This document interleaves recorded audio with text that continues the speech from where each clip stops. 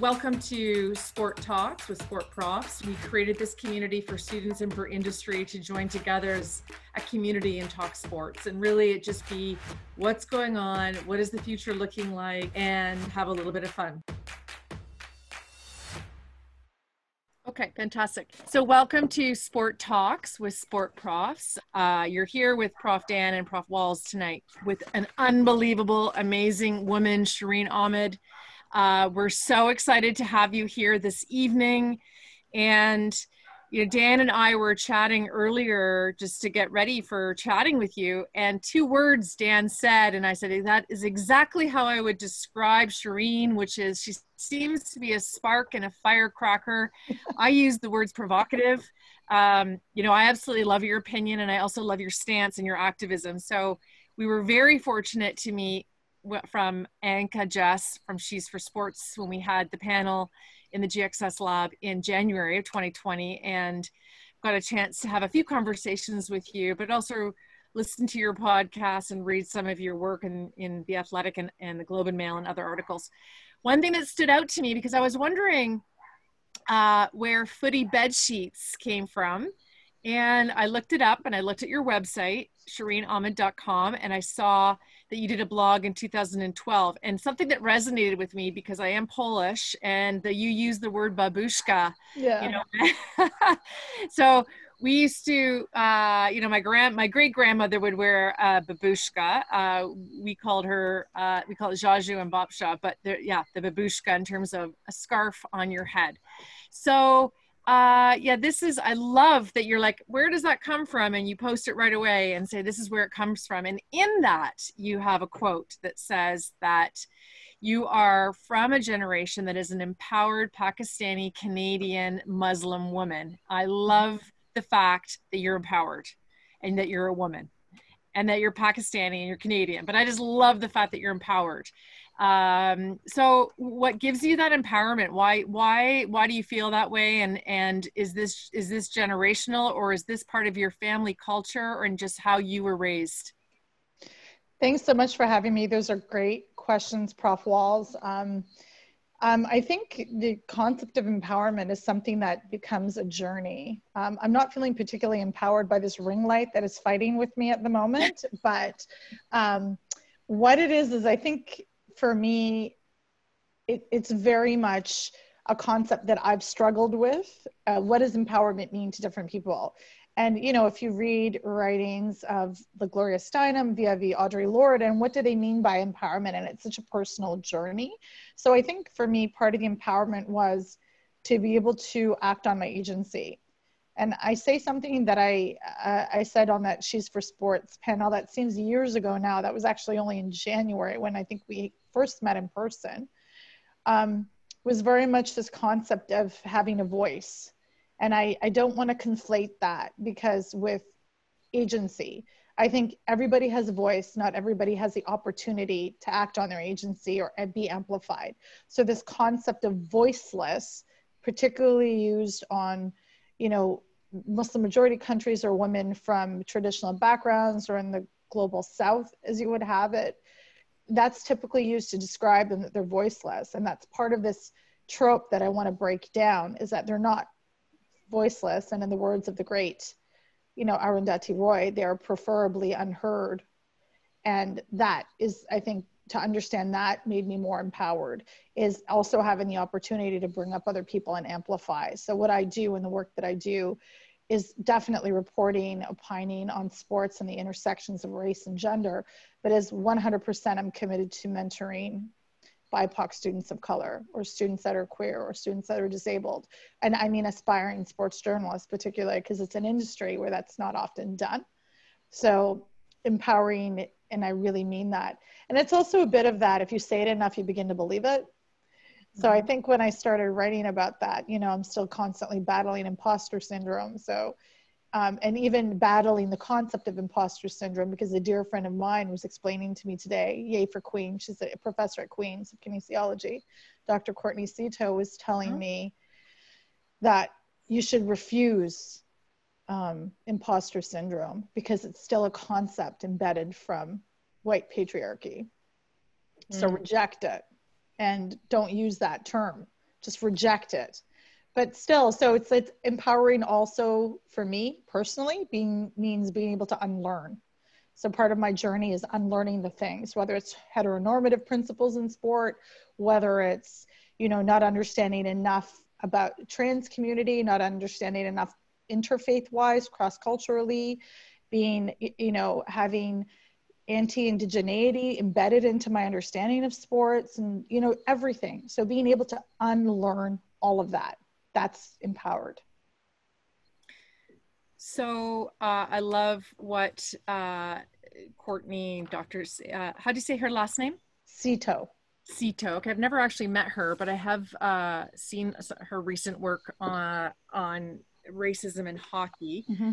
But Dr. Sito makes a very good point in terms of imposter syndrome, and I have used that before too. And it's I would agree that it is a white privilege supremacy construct.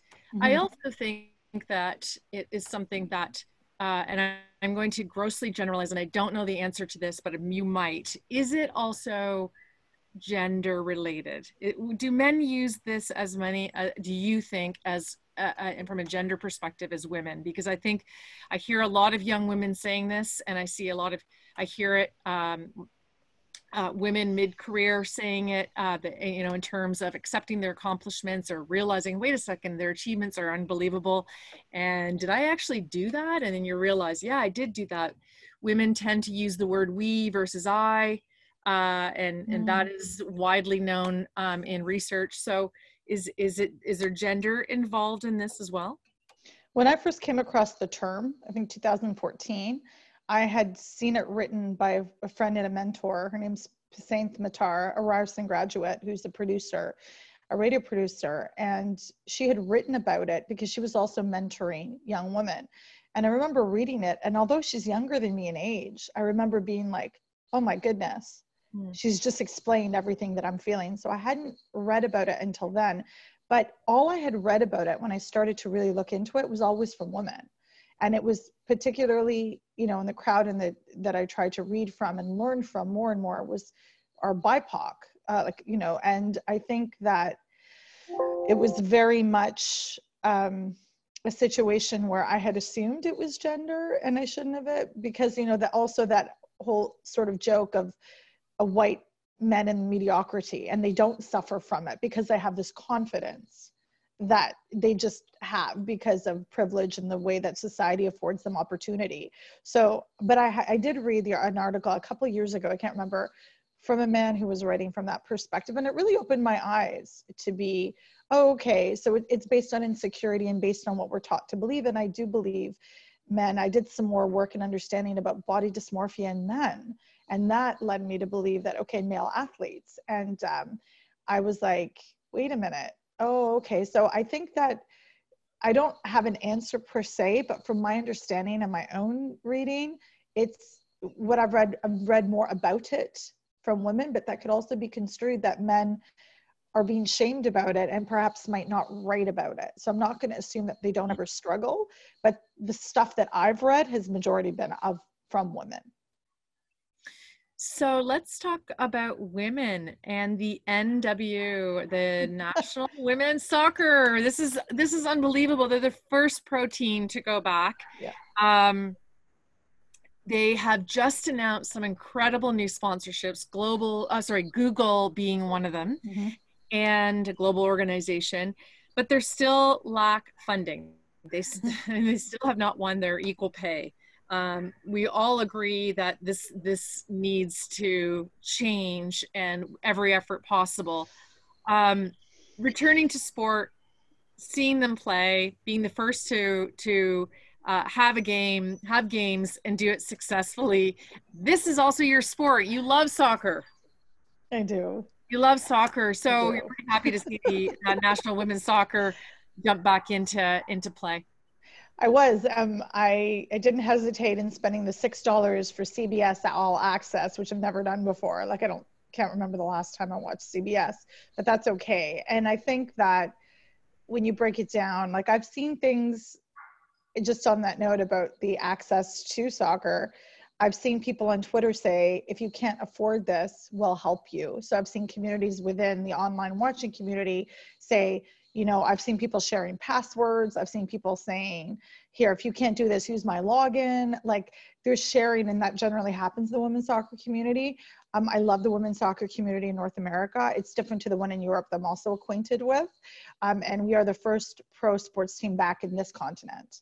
As we know, like football in Germany had returned. The Frauen Bundesliga did go start again, and the Men's Premier League, of which I also watch. But NWSL is close to my heart. You know, half of the Canadian women's national team play there. Some of the best players in the world play there. So I have been really sort of, that thirst has been quenched a little bit, because if you think about where I was a year ago, I was in France covering the actual World Cup in a completely different environment. Like, I was surrounded by people, surrounded in, like, you know, different stadiums in France, and now I'm at home with my TV and my cat, if she's interested in the late games. Like, she's not really interested in the late matches, but that's it. But I'm still, because of that online community, we're tweeting, we're in groups together, we're WhatsApping, DMing, like exchanging ideas, all that kind of stuff. So that's been extremely fulfilling. And it's like, there's a big part of us that are in sports media. And as somebody who worked on Burn It All Down, the sports podcast that I co-host, we were thinking when COVID happened, what are we going to talk about when there's no sports? There was plenty to talk about because we do the intersections of politics. And even now, as NWSL has begun, you know, the case of the U.S. women's national team was given a decision that nobody saw coming, but it doesn't mean the fight doesn't stop. It will be appealed, and was starting the process of appeal. But, you know, as far as the sponsors go, you have Budweiser, you have Secret. There are all these corporate sponsors that are beginning to really get it and really build on that. And part of the movement that we've seen of athletes, you know, particularly led by Megan Rapinoe, talking about Black Lives Matter and issues, particularly in Pride Month. So there's a leadership that we see there. Crystal Dunn has been very active in speaking.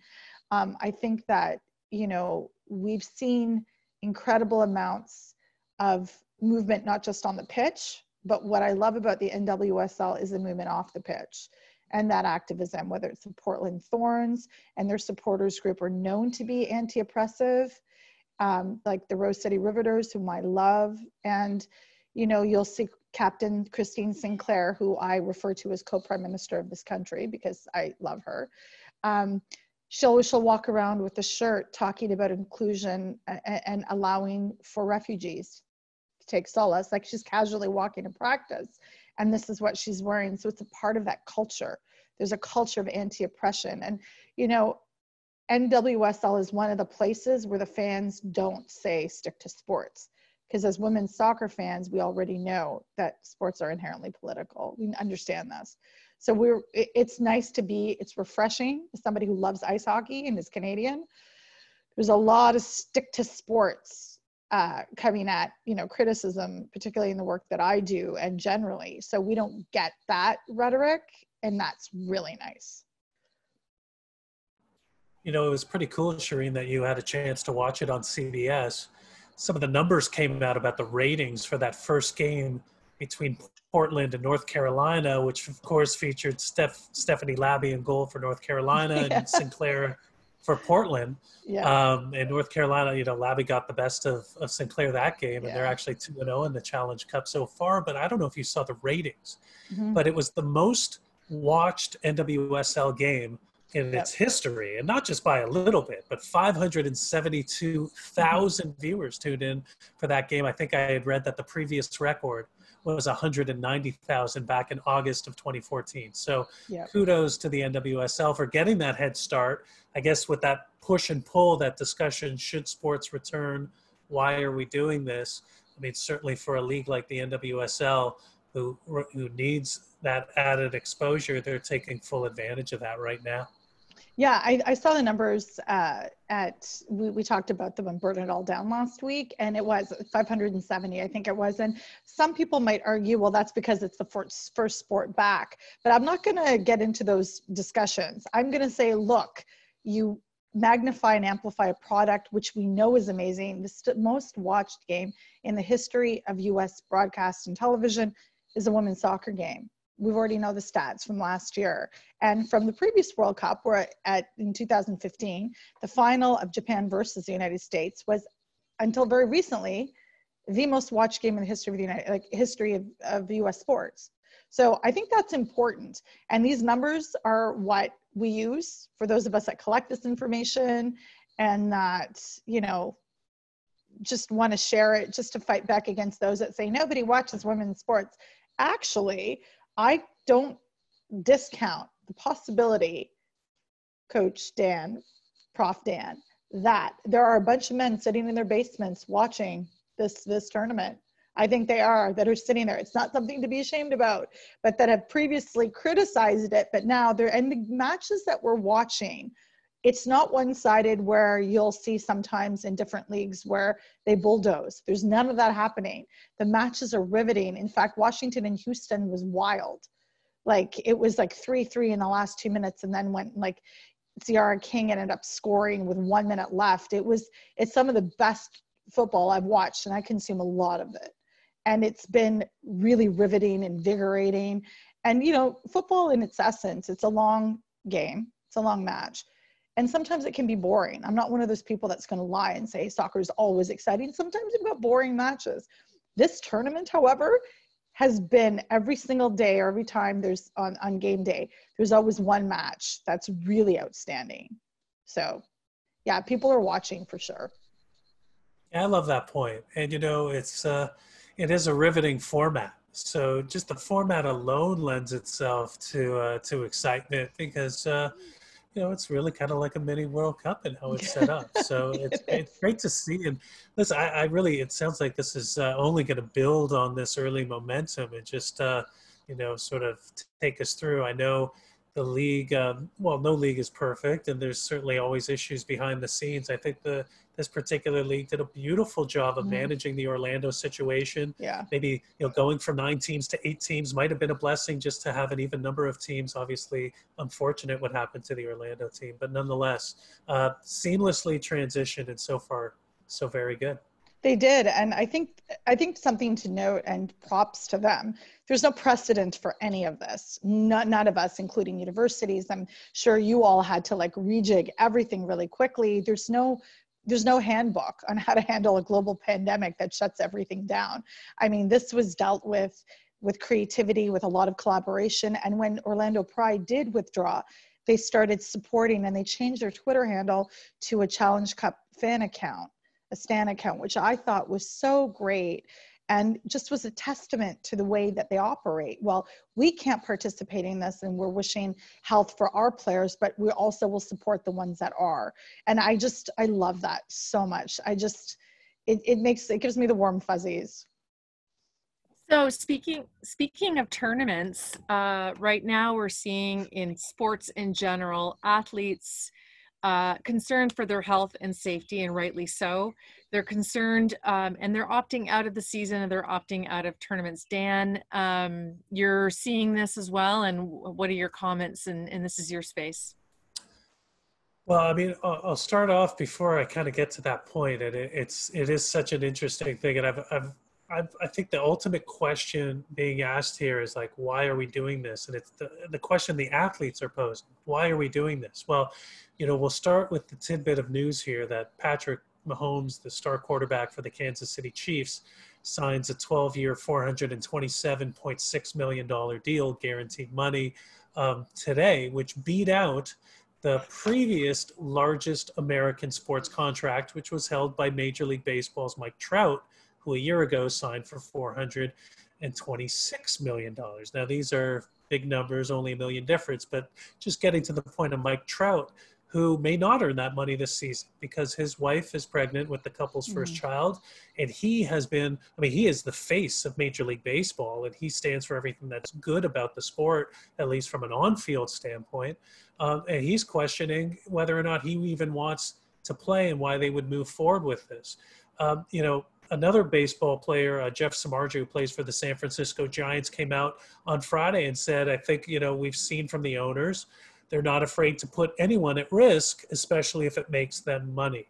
So unlike the spirit, I think, Shireen, that you described with Orlando changing to a fan account and people really being on board in the spirit of doing this the right way and supporting each other, there's a lot of mistrust right now in baseball, and they can't really seem to get out of each other's way, for lack of a better term. There have been issues with respect to the testing that have had general managers and front offices irate.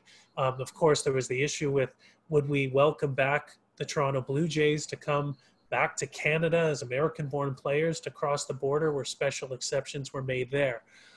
We've seen it in the NBA, high-profile names, DeAndre Jordan of the Brooklyn Nets, Victor Oladipo of the Indiana Pacers. We've seen, you know, David Price, who just signed a lucrative, or was traded, pardon me, to the LA Dodgers, is set to make millions and millions of dollars. He won't play. And just as a quick point, Freddie Freeman, who was born in California, but he has dual citizenship. His parents are both from Canada. He got very ill with COVID-19 and he's currently sick. So even if he was quarantined, he's not even going to be ready to play on opening day. So again, players wonder what's worth it. The big issue for me, to just try to summarize this point, is, you know, it seems like there's almost a bit of a cavalier attitude when it comes to, oh, well, if a player gets COVID, we'll just quarantine them for 2 weeks and then they'll be able to return to play. We'll try to keep them separate. You know, my biggest concern is, what if a player, an athlete, and I imagine if we look at the statistics, you know, if 1,000 athletes were to contract COVID-19, could the possibility be that one of them could actually die from it? And have that be on the heads of owners or on the heads of commissioners or leagues who decide that it's prudent and worthwhile to move forward. So I obviously, of course, you'd hate to see that happen, but are all players going to wear masks? Are all players going to follow the protocols put in place to make sure everyone's protected? You know, I'm not so sure. And, you know, Sean Doolittle of the Washington Nationals came out and he just said it, he put it bluntly, he said, sports should be the reward of a functioning society. Yeah. And, you know, it was just a really powerful statement. And, you know, listen, I'm not one to judge. It's just a question of, is the U.S. really ready to ramp up professional sports at this stage? And I certainly wouldn't blame an athlete for feeling like they weren't. Yeah, I think that there's a lot of discussions about the cross league, like even within the NWSL, the players had an opportunity to decide. Megan Rapinoe's not playing in the tournament. Kristen Press is not playing in the tournament. You know, Tobin Heath of Portland is not playing in the tournament. And these were all supported by the league commissioner, Lisa Baird, and, you know, their team supported them. They issued statements that were super simple and very succinct, that this was an understanding the WNBA. I mean, there's a couple, Renee Montgomery, for example, is sitting out, you know, you have like Natasha Cloud, but they're sitting out not for reasons because of COVID, but because they want to pursue full-time activism. So irrespective of why, but we have seen athletes say we don't want to partake in this. And I mean, WNBA is another example, or, you know, it's going to be function similarly to the NBA bubble. And we've also seen resistance. And there are players who have, and we saw this when, you know, the Bundesliga came back and EPL started having conversations about it. They started to say, well, what about families who might have wives who are pregnant or small children or immunocompromised? And I agree with you in the not judging thing, but there's a difference between not judging and saying, I think we should be really careful. Like, would the world stop if we didn't have sports for a year and really, really took a back seat? Because I mean, the numbers are in, the more that we know about COVID-19, we understand that racialized communities are usually on the far forefront and at the head of actually catching this disease due to various factors, lack of, accessibility in healthcare systems and socioeconomic status and housing arrangements. We know all this. And when you look at leagues that are predominantly racialized, you can't separate those issues. So issues of concern, one NBA player, his parents both died from COVID. Like, there's a lot of trauma here that we need to work through, and we just can't expect that it go away on its own. And this whole idea, the one thing that I do hope happens is this idea of sports as entertainment. I hope that constantly gets debunked, because these aren't actors or actresses. These are people with lives who put their bodies, they're literally, I think we forget this, they use their bodies on the front line of their career. They're athletes. That's inherently what they do. But it doesn't mean that psychologically they turn up. And just the other day, there was an article that came out and everybody was mocking it on Twitter. Like, when I say everyone, I mean mostly the people that I follow that clearly lean left. They were saying that the NBA was going to offer mental health supports because it actually knew how arduous the bubble would be and psychologically and emotionally taxing on mental health. So they were going to offer it. And I'm like, bro, if you're going to know that, then why start it up? If you already know that this entire thing is going to be bad and potentially hazardous to your players, don't do it. Be like, is that too hard of a jump? So it's haphazard in the way that they're going about it. I don't believe that the United States, you didn't want to judge, but seeing the numbers and the way that people conglomerate congregate in places, I find it callous and I find it dangerous and it scares me. I have parents that are immunocompromised. I'm very careful about this, and we all know somebody. And I saw a tweet today, I believe, and it really struck me. And it said that COVID-19 is like racism. It's not going to impact unless it happens to you. So basically, those in power have privilege and won't care unless it affects them. I saw something on social media today that said that, this concern with putting the players at risk, and that and we all know it's political and it's about revenue. That the comment was, well, then why don't we put the owners in the bubble with the players? Yeah. Right? And I got a point. You're like, okay, so then put your money where your mouth is. Yeah. This is it. We're ongoing. And another one, let's talk about esports in the Olympics, because I do have to say, I am in the camp, and I'm going on record. If I haven't, I know I've gone on record before, and I'll continue to go on record over and over and over again. I am in the camp that Olympics needs esports, not the other way around. Mm-hmm. They do not. We can create our own ecosystem. And I saw earlier that Ken Silva, I think he's still here, and Axel Lilmanis, are you in that camp or not? Because I'm not buying it. And I'm going on record that if I could be in the camp that would advocate against the Olympics getting esports, I am that person. I do not agree with it. Axel, the expert in the esports space, what do you think? Well, first of all, hi everybody. For me, I call it the Great Divide, because they seem just like two worlds that are so far apart, and they really shouldn't be.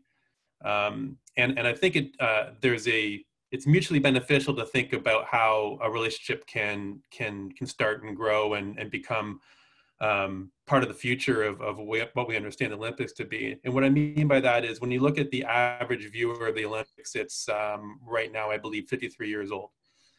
When you think of the average age of esports, it's 26. While that seems like maybe they don't belong together, I think they're pieces of a puzzle that are going to be very complementary.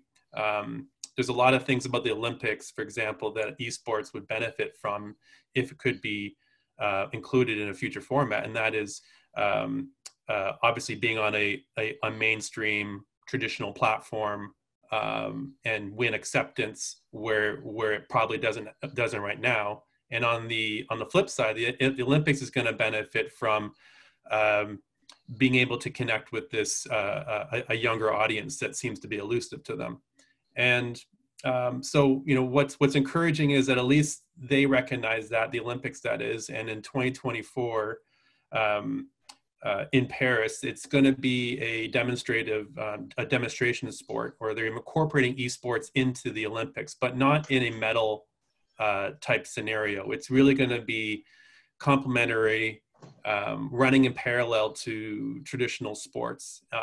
So think of all the things we're seeing right now in terms of athletes playing, you know, against each other, or celebrities playing against each other, you know, for charity. Instead of charity, it's for the love of the games. And so part of me thinks it's a bit of a cop out, because it still doesn't treat esports in a way that it should, which is, you know, a community of athletes who are very good at what they do and have a massive community following around them, mm-hmm. and would love to see them on a, you know, country versus country or world stage type format.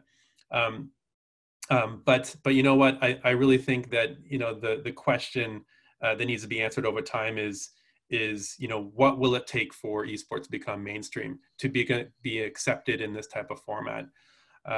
So, you know, I'm at least hopeful and encouraged to see that it's part of the 2024 Olympics. Really, Axel?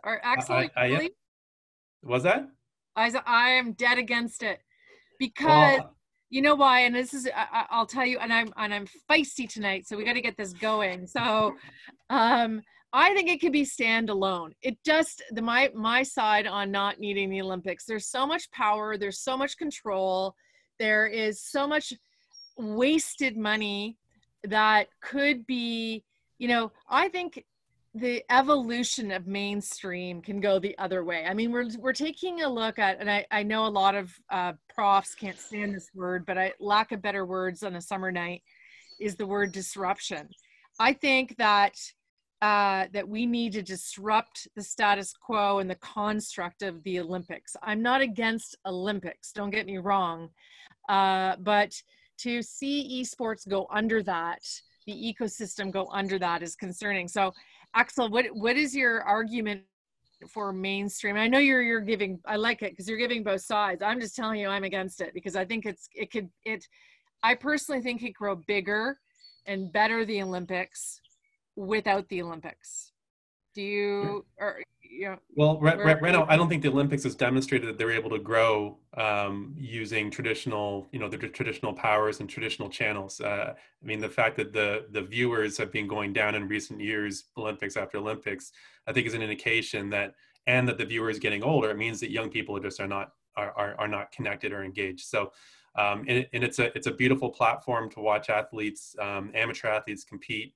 You know, raw talent against raw talent, and I really don't think that needs to exclude a lot of what hasn't been part of the games up to this point.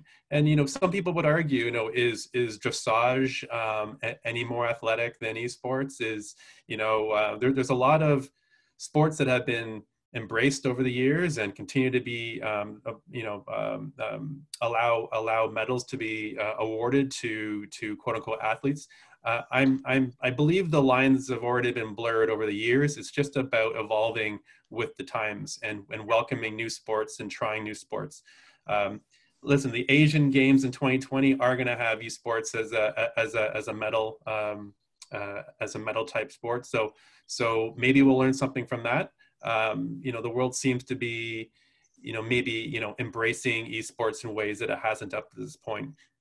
Axel, also just to be clear, just also to be clear, is that the argument of whether or not esport gamers are athletes or not is not even part of my equation of why I think the Olympics should not get it. I don't think the Olympics deserves it. I think it's a growing opportunity, and I think the Olympics does not deserve esports. That's more my thought. And I've heard people say they're not, it's not an athlete, but I like to call esports participants gamers, but I also would argue that they are athletes. So if you were to look at the definition of competition and look up the definition of an athlete, yeah, they're absolutely an athlete.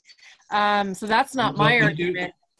You do raise an interesting point on, esports being able to stand on its own. Obviously, it's been able to stand on its own. It's flourishing on its own, but it can benefit from the measure of sponsorship that is happening around the Olympics. And I think that is where, if it can capitalize, that's where it's going to, strengthen itself in the future, is by learning some of those strengths and skills that have been very much entrenched in the Olympic mindset over the years. So, if this marriage doesn't happen in 2024, I think everybody believes that esports is going to be able to figure out on its own. They've already have a robust, growing community fan base that's not slowing down. It's gaming is becoming a $300 billion business. It is heading in a different trajectory than Olympics. So it really does. Some would argue that the esports doesn't need Olympics as much as Olympics needs esports, but there's still a lot that they can learn from each other and benefit each other, from now until 2024. Can I ask? It's okay. No, Shireen, do you have an opinion on this? I will agree with you, Laurel. I think that, and don't get me wrong, I've just come off of reading, doing a blurb for Dr. Jules Boykoff's book called No Olympics. So I'm very swayed in that mega events generally are bad, not just from a gentrification perspective, militarization, environmental degradation. So I very much believe that the whole system is corrupt and it's of no benefit to the communities they inhabit. We don't need to look far. We need to look for the World Cup in Rio and what happened there and what's happening even, and this was all discussion around Tokyo, 2020 not happening. But I do think that e-gaming came up, and I don't know a lot about it, obviously, as much as Axel does, but I also tend to agree that it can thrive on its own, and it should. And I like the point that they can learn from each other, but I would really like to see esports taking what it can, following that Olympic model and taking what it can from the Olympics and creating itself, because the model of Olympics is actually not beneficial for all communities the way they present itself. It's not. It uses this old adage that it's all about equality, where a very small percentage of those involved in the Olympics make the money, and the communities around them are left to pick up the tab. And esports makes a lot of money. I do consider them athletes.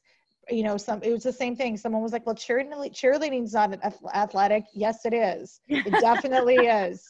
So I'll die on this hill. Absolutely. That gamers are absolutely athletes. It may not be the traditional concept that people aspire to, but I'm not a huge fan of tradition. And I love disruption. So I think that sort of engaging in a conversation, and it's a sport that emerged in the last 20, 30 years. So I think that, and I could be wrong on the timeline even, but I think if it has a chance to thrive on its own, I would love to see that. Axel, and you believe it could have thrived on its own? Axel, sorry, you believe it could thrive on its own? I do. And I know one of the other topics is about diversity inclusion, and I don't want to kind of get into that topic just yet. But I do believe that there's an obvious intersection point between those two agenda topics. One of the things that I think that the esports is really targeting when it comes to an Olympics participation and involvement is legitimacy. I think what that's really it comes down to. Yeah, it has been fighting for legitimacy, for the last few years, fighting for its fair share of the sponsorship dollars, fighting for its fair share of brand investments in order to fuel its growth. It is, while it's flourishing in terms of the size of its communities, it is languishing a little bit in terms of its monetization strategies. And that is kind of, that's where I'm talking about where it could learn from the Olympics. Olympics is, whether or not we agree with, how that money is used and the impact it's making on the communities that host the Olympics, et cetera. It certainly has a strategy to grow investment and to grow sponsorship, and that's obviously an area of interest for esports. So one of the other interesting things that is happening right now is this team name change, and I find it very, wow, I got your energy. I have to tell you, Shireen, because I've got that spark tonight. I am quite interested in this, and I'll take the point of an academic, what I teach in class. And this is, I see a couple of students on here. You'll be hearing from me on this on my sport marketing class this year, because we actually do a case study on what's in a name, a case study on the Bobcats, Charlotte Bobcats and Hornets. And in 2004 and 5, there was a name change, and then the Hornets, they then moved to New Orleans. They actually asked the fan base, what do you think the name should be? And there was like the, what was it called? The Flight, the Bobcats, and something else. Anyway, the name that actually got chosen was Bobcats, because the owner of the franchise name was Robert, and he was nicknamed Bob. So he's like, I want my name as the arrogance. I want my name in the brand. Well, that failed miserably, because the fans, not only did they not want it, but there was issues with the owner. So there was no trust. They then moved back to Charlotte and rebranded Hornets, and it was phenomenal. And they had this unbelievable young man, a marketing manager named Matthew, who basically was, how do I start to win back the community? Charlotte being an unbelievable, steeped in history basketball community. Michael Jordan also being part of the Charlotte Hornets, changing the name, changing the brand, trying to drive more ticket sales, drive more revenue, drive people to watch the game. And it was very successful, and it's more successful to this day. So a name can absolutely be changed and rebranded. The thing that I find really interesting, and Shireen, where I would like your opinion on, is why are they evaluating? Why are they saying, we are going to evaluate this? What are they evaluating? Because committees and panels and task teams are a really great way for people in power, namely rich white men, to try to think that they're including other people in the process. That's why. It's this beautiful facade of making it, it's not even beautiful, it's tacky in my opinion and overdone, but to make the world think like you're contemplating, you're consulting. You don't need to consult anything. The Washington NFL team, the name is a slur. And, you know, I mean, I got into a debate with somebody, and I love the CFL. I love me the CFL. I mean, I think 3 downs are fine. I don't need more than that. Now, I think that Edmonton has a team. It's called the Eskimos, and their mascot, however, is not the visualization or depiction of an Indigenous or First Nations person. So just an E. So their argument was, we consulted with people. However, the people that they consulted with, they won't release the name of who they consulted with, the names of the people on that particular, you know, consultation team.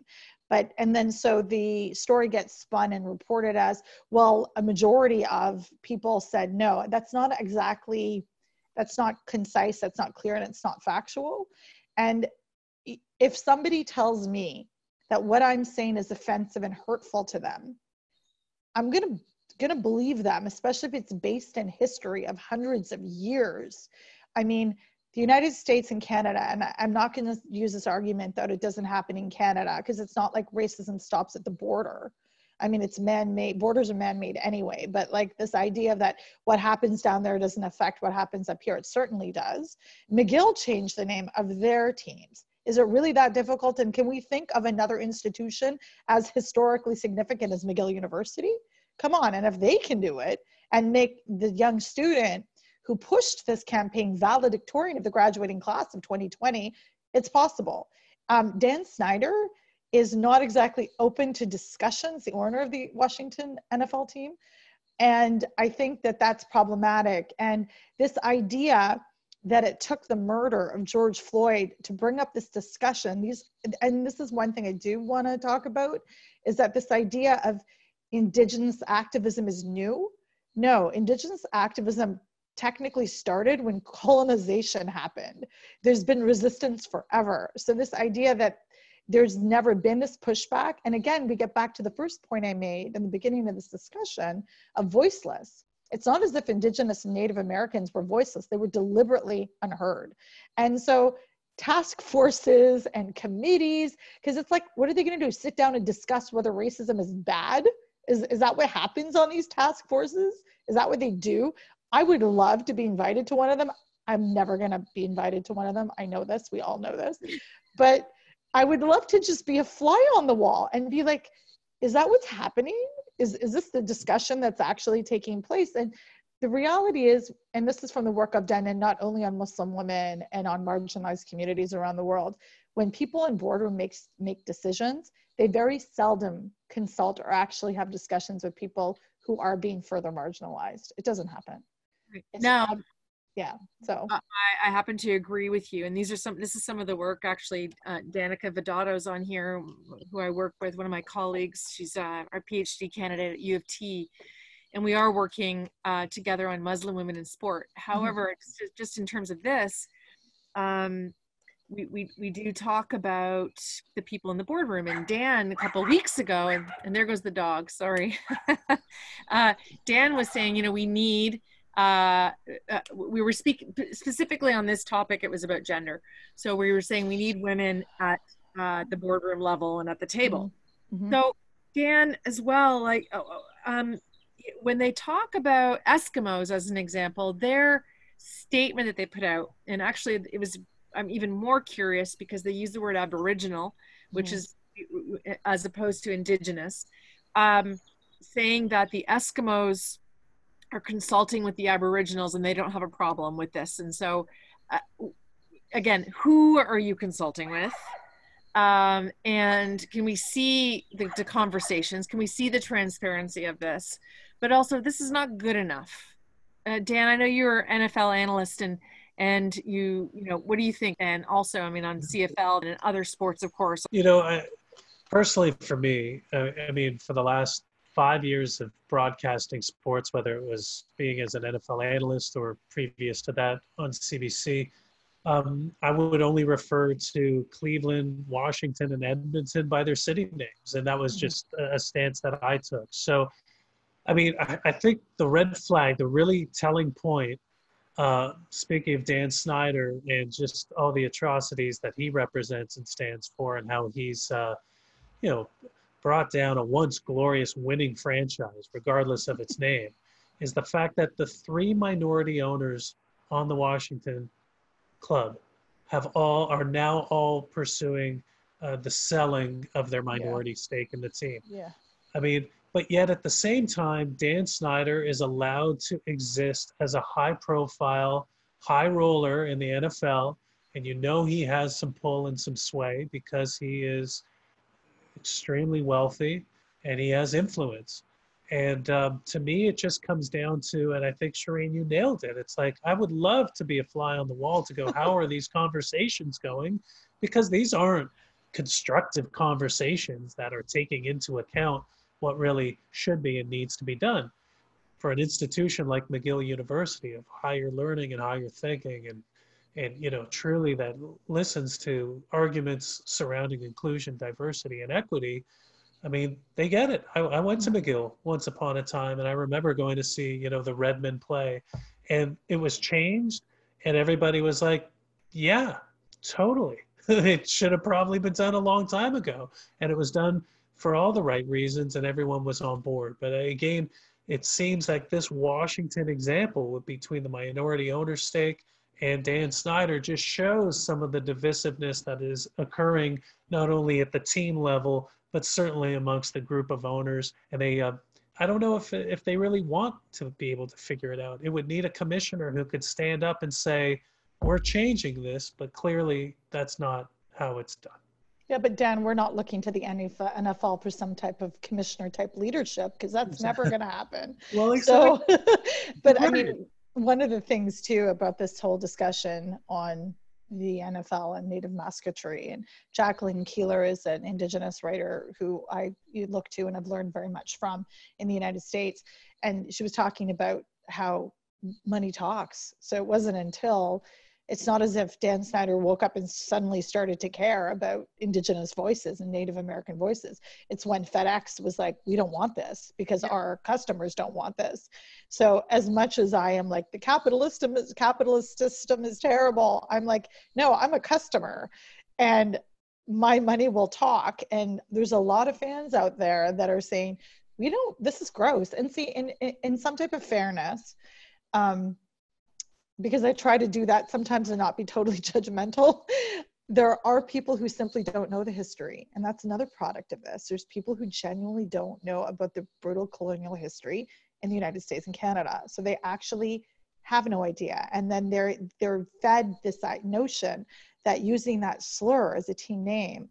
And Dan, I appreciate the fact that you didn't use the name of other, teams, and that was your personal pledge, and that's important in sports media.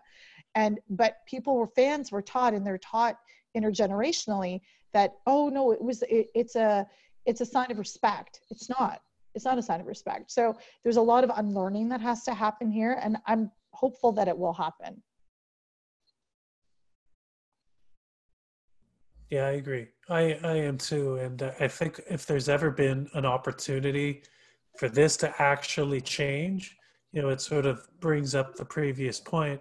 When sports aren't taking place, there's actually space for these issues to kind of come to the forefront. Like sports in many ways becomes a distraction to what the issues often are. Let's talk about the game. Let's stick to sports. But no.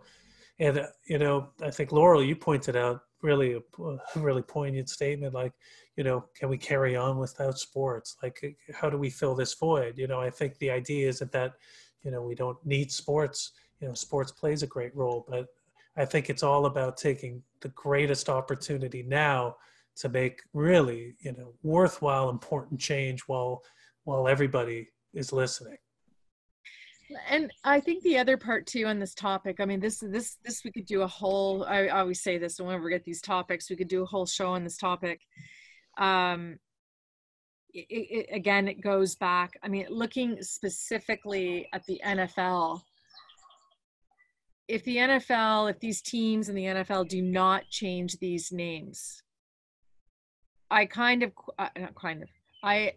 fundamentally and absolutely and categorically, whatever word you want to use, question whether or not even they believe Black Lives Matter. And the reason why I say that is because they had an opportunity, and now this has come back again with Kaepernick many years ago, and now it's come back again. What changes are you going to make immediately? Here is an opportunity where, by the way, this has been presented over, and I agree, Shireen, this is nothing new. This has been presented over and over again, and you have not listened, NFL. Now there's an opportunity for the NFL to listen. There's multiple things happening here. And, to me, it is a decision that should have been made the moment that this got brought up. Make the change, move on, educate people on why you're making this change. And I don't mean move on. We need to talk about this. We need to continue to have a voice and let the fans and the followers know why we're making this change and why it's very important to make this change. And it shouldn't be that we're consulting and we're evaluating and deciding and whatever, and maybe we will or maybe we won't, like they've done in the past. It's 100% categorically make the change and then educate on why and change the brand and maybe take some corporate social responsibility around your community to let people know why and to give back and for various reasons. So we have to move on because we could go forever on this. I do want to talk about this for a moment, and then we're going to get into rapid fire because it's one of the most fun parts of the Shireen. But I do want to talk about something that that Danica and I have been working on. The project title, and this is where we've got an update. So it says blank update. So we can talk about anything. We have chosen tonight to talk about Muslim women's experience in sport and sport culture in Canada. Mm-hmm. And we're specifically looking at how Muslim women are portrayed and depicted in sports scholarship.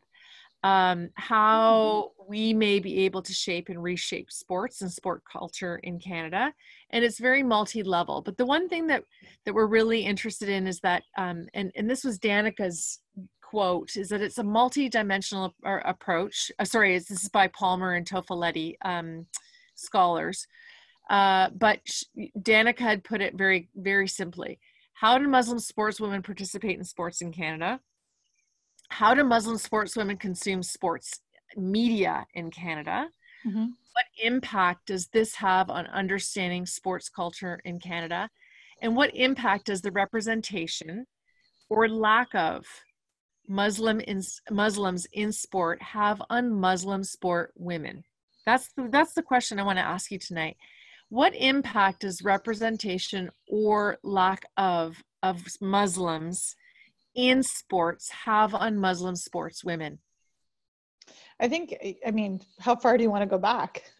Like, I think there's, you know, I've been really lucky. I was born in Canada, and the first role model for an athlete that I had was my own mother, because she came from a family. I mean, she moved to Canada after marriage in '72, but she was super active on her campus. She was the table tennis champion of her medical school. And, you know, she brought that, you don't shed that identity when you come, you keep it with you. It's so, you know, we always worked out. My parents worked out together. They played squash together. I watched that. For me, it wasn't abnormal. My children have grown up watching me either play. They've been on the sidelines. At one point when my youngest was 1, I had him in a backpack coaching while he was on my back. So they're growing up knowing that it's normal. It's welcome. It's just normal. They don't see anything bizarre about having a mom, covered or not, just play. It's just not. And they've been in these circles where it's normal. So that's just been my experience, which I realize has been unique. More with the younger generation and the generation that's in university now. And I think that social media has definitely something to do with it. Representation is a big thing. Like, I just published my first piece for TSN last week, and I can't tell you, I'm used to getting emails that are not nice. I'm used to getting emails that are, you know, like xenophobic, gendered Islamophobia, riddled with that.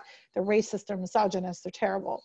But I have never been so heartwarmed by people saying, I cannot believe that you wrote this, because I never thought somebody who looked like you or looked like me would write for somewhere like that. So that meant a lot to me. So it's not even this idea of just sports. It's like, who's telling the stories, which will always be important. We know this. So in terms of, if you can't see it, you can't be it. I don't know if I buy that, because Muslim women in Canada have had to create those spaces. So they never saw it. I never saw it anywhere. Silken Laumann was my role model. I don't look anything like Silken Laumann. I mean, I love her to pieces, but we don't look the same. But so you look for role models of someone whose character you admire and whose resilience you want to model yourself after, right? But now you have the opportunity. You have Nike spots with women in hijab in them. You have basketball players in, you know, at the youth sport level, in college level, that are playing. And I'm not just talking about ones that are covered. There are young women out there who are Muslim who choose not to cover. They're still Muslims. It's not like we're saying that all Muslims only cover, which is not true at all. So I think that's important. People are talking about their identity in a way that they haven't before. And young women see that, and it resonates with them. So whether it's Nike coming out with, you know, a swimsuit, which again is super hyper expensive. It's $600 for the Victory swimsuit. So how attainable is that? You know what I mean? But you're seeing people in places where, you know, I know that I live in the region of Peel, and that many years ago, they said that you can absolutely wear tights and long sleeves if you want to swim in it. Just make sure their swim clothes are not your street clothes. So which is a very fair thing to say for hygienic reasons. And it's my swimsuit is my swimsuit. I only wear it in the water. Like, it's a rash guard, and it's swim pants, and I wear that only to swim. So that makes sense. And if you're adhering to basic levels of health, of course. So people see that and they get emboldened. This is a thing. You don't need to give young women an opportunity. You just open the crack door a little and they'll come through. And that's what we've been seeing. That's what I've been seeing over the last 10 years. Social media definitely is a huge, huge thing. Women are seeing themselves, even though there's this whole idea that our stories are still not being told. And that's one of the reasons. Is definitely, I always segue into this criticism of sports media, particularly in Canada. There are stories aren't going to be told. Fine. That's one of the reasons I came into the industry, because I wanted to do it myself. 100% I'm going to do it myself. And that's why I started to do it. So I think women are starting to tell their own stories, be it TikTok, Snapchat, Instagram. It's like storytelling, not in the same journalistic tradition that we know. However, it is a form of storytelling, and they're going to hold their own platform, and they're going to do it their own way.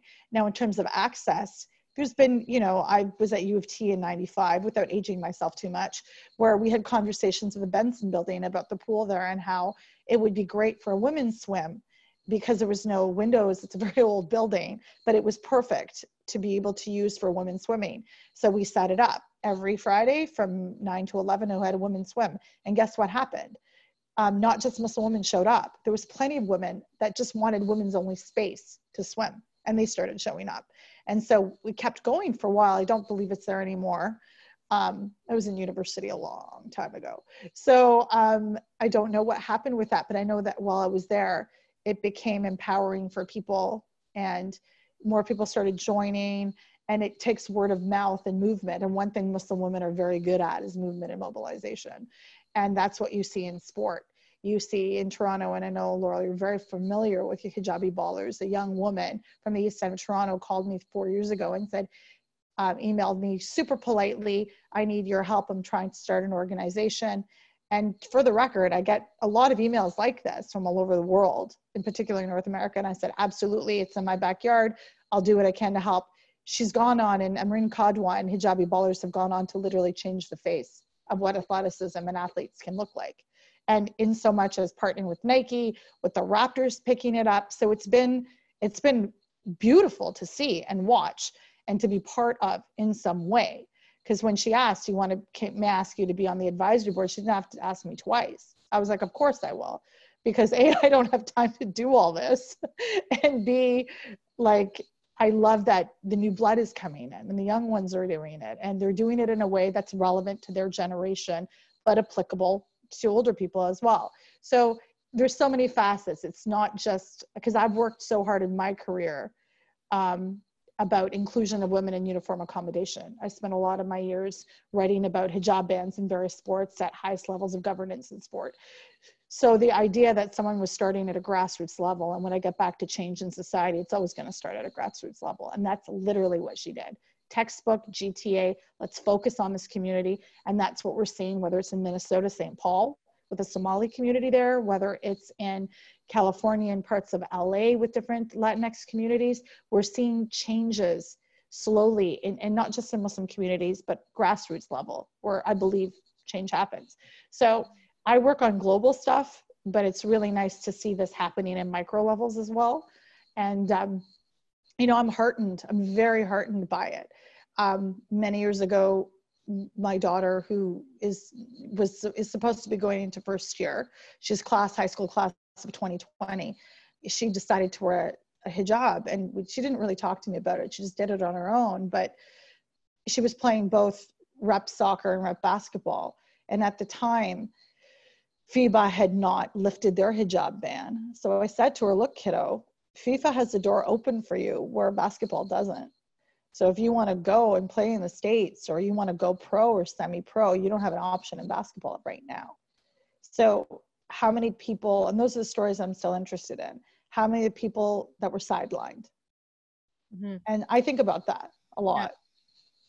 So I met Amreen Kadwa in, when did I meet her? I guess in the fall of 2019. We were at a conference together, and she spoke, and she was telling a group of about 100 researchers about her vision and mission for hijabi ballers. Mm-hmm. And immediately afterwards, I beelined for her, and I said, we have to talk. We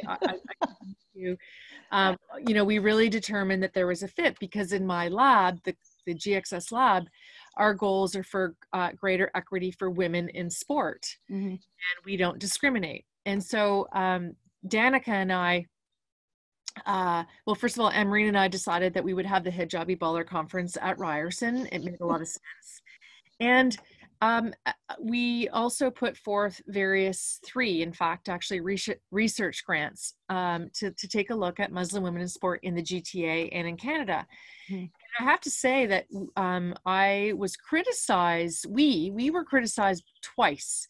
One, for putting the application in and not being Muslim and not winning it, because they're saying, well, how do you know anything about this? And we were saying, exactly, actually, that's exactly what we want to do. We actually want to do the research on it. We have partnered with the Hijabi Ballers to teach us. I had the opportunity I think we did it for about 4 or 5 weeks, to sit every single Thursday night from 7 to 8 p.m. Or actually we usually went to like 9 or 9:30 with the advisory group for the Hijabi Baller Conference. And wow, it was, these women are so dynamic and planning and creating the topics and talking about the sport. You know, I'm thinking everybody needs to meet these young women who are, you know, wanting to educate, and I love it because it's in a positive way. And I'm the one also saying, like, there's so many ways to be allies. There's allies in LGBTQ, there's allyship in gender, in sexuality, in race, in creed. You know, there's so many ways to be an ally. And, you know, our research doesn't discriminate. And one of the pillars that we're interested in is in gender and diversity and women in sport, and one in particular. But I was also really interested in the fact that the Raptors put their logo on a hijab. And then, as you're saying, FIBA has said you're not allowed to wear a hijab when you play. And so this, to me, I look at this and say, okay, how can our research have impact? What can we learn? And how do we also eventually change FIBA? So let's all work together so that we can create that change. So I'm really, you know, we need to continue to talk about this. And I know Danica is, you know, working on this, but Dan, I did promise you 9 o'clock because I know you got to go. So we could talk about this for a long time, but I do want to get to rapid fire. So our last part of the evening, it's the most fun part. Dan, the Coach Berlin, it's his signature piece. Axel gets esports, Dan gets rapid fire. But no, you know, one word answer. Sometimes he allows you a sentence, but I'm going to let Dan take over. Dan, the coach, please.